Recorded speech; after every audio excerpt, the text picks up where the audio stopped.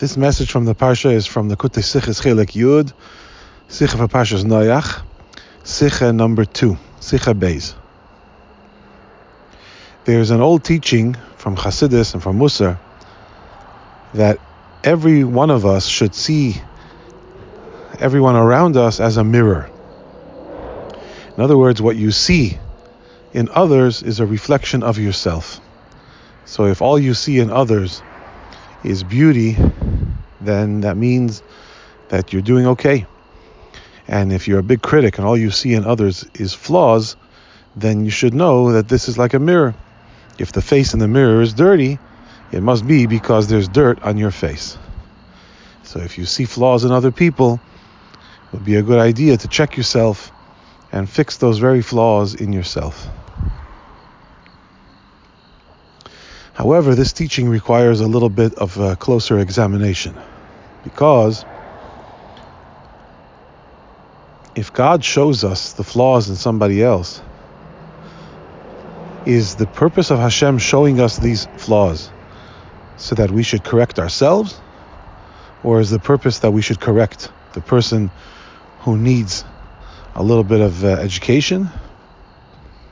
What exactly is the purpose of why Hashem introduces us to other people's problems and to other people's weaknesses?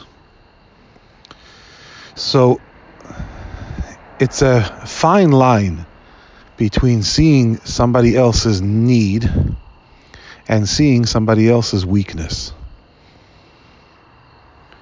If you see somebody in need, of course, the purpose that Hashem shows that to you for is that you should fill their need, whether it's a physical need or whether it's a spiritual or character need. If you notice somebody else in need, of course, the message from Hashem there is help them. But if you see more than a need, if you see a weakness, if you see and perceive ugliness, then that's not a them problem, that's a you problem. If you see more than the need, more than how you can be useful and helpful, and instead you see something that's more bordering on judgmentalism, then you're seeing a reflection of yourself.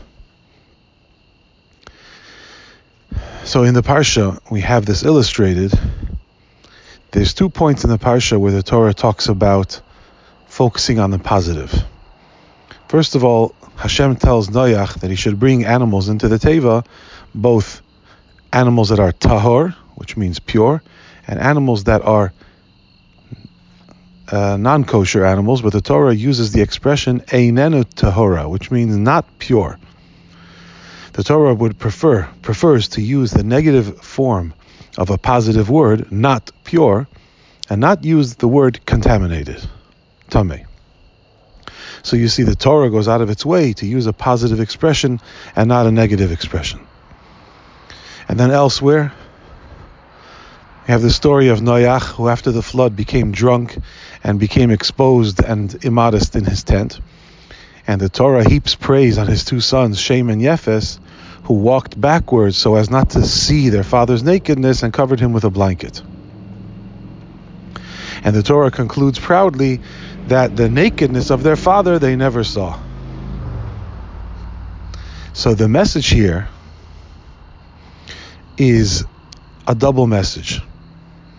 The first message is that since the story of the Teva, the story of the animals that need to be brought into the Teva, is not a halachic discussion. There's nothing that needs to be done. It's not an instruction to us. We're not building Tevas and we don't need to know which animals to bring into the Teva. Because it's a story and there's nothing for us to fix, there's no need being described to us, the Torah has the luxury of using a positive expression. Elsewhere in the Torah, where it talks about laws, where it presents laws to us, instructions to us, the Torah does use negative terms, because when you're talking about things that we need to do, the instructions need to be clear and clear as possible. You can't use a fancy wording in order to use positive expressions. If it's instructions, if it's halacha, it needs to be black and white, explicit. And so from here you learn that when you see a negativity in someone else, if it's a need, if it's an instruction, Hashem is sending you a message that you need to help this person, okay, then you'll see the negative. But if you start feeling resentment or you start gloating over their ugliness, then this is no longer a halachic issue. Now it's just gossip, and that is a problem in you. You shouldn't see ugliness in someone else. You should only see where you can be helpful. And that's why the Torah heaps praise on Shem and Yefes. Not only did they practically, in actuality, not notice or see their father's nakedness, but furthermore, they saw where they could be helpful by covering him up with a blanket, but at no point did they perceive ugliness or degradation in their father. And this is why the Torah is so proud of them, that they were able to notice it enough to be helpful and not to ignore it or pretend that they don't see it, but yet they were able to stop right there and maintain a respect and admiration for their father, even as they were helping him with something that he needed help with.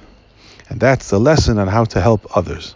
Notice how you can be helpful, but don't put your nose where it doesn't belong. Don't notice somebody else's weakness, ugliness, or character flaw. Only notice what you can do to help.